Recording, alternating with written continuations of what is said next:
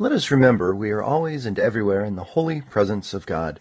It's the third Friday in Lent and only 3 weeks until Good Friday.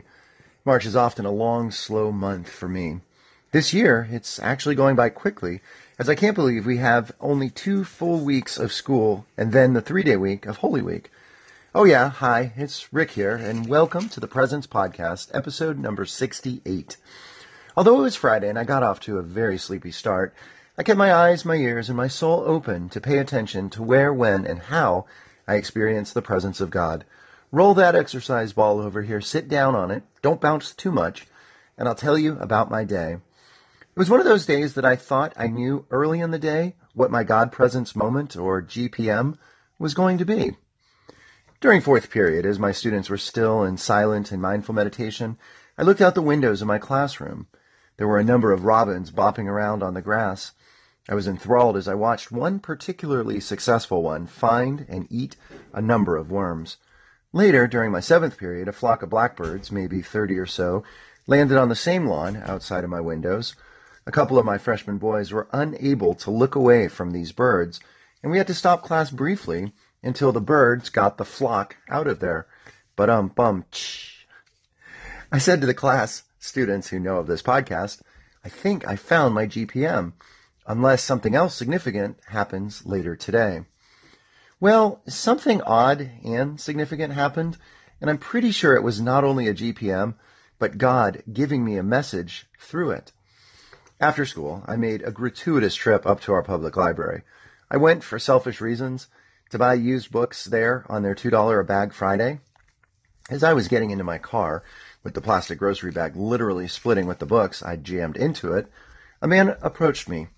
He was dressed plainly, medium height and build, black, likely of African descent.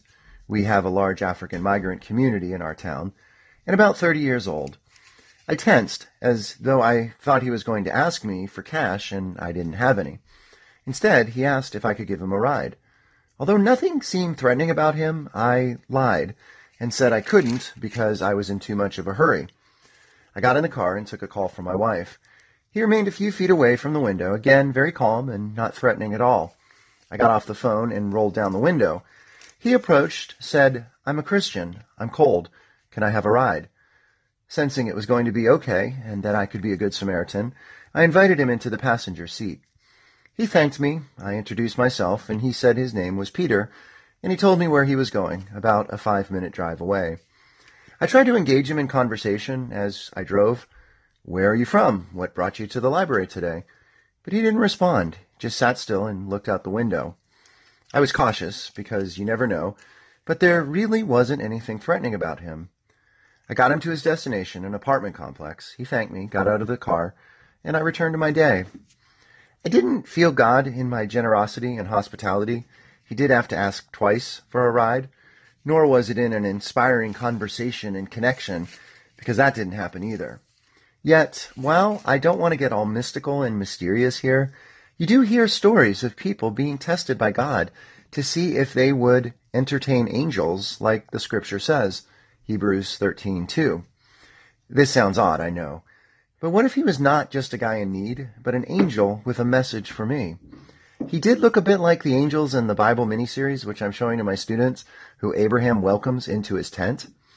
If this was an angel with a message, and my passenger said almost nothing to me, no dramatic turn in the car and speaking, "Rick, you need to know," what then might God have been communicating to me? Well, I was first humbled by how easily I lied to brush him off, even though he was in need and asking politely. But, like it is with God's forgiveness, I was given a second chance to do the kind, hospitable thing. Maybe the message has to do with this podcast, though, and the small, growing audience who listen. Maybe it happened for me to tell you about it here, and for you to tell the story to others, but more importantly, for you to do similarly if you ever have the chance. For back to Hebrews 13:2, quote, "Do not forget to show hospitality to strangers, for by doing so some people have entertained angels without knowing it." When have you been approached by a stranger and asked to show hospitality by being helpful? How did or did you not experience God's presence in this moment? Thanks for listening. Blessings and peace.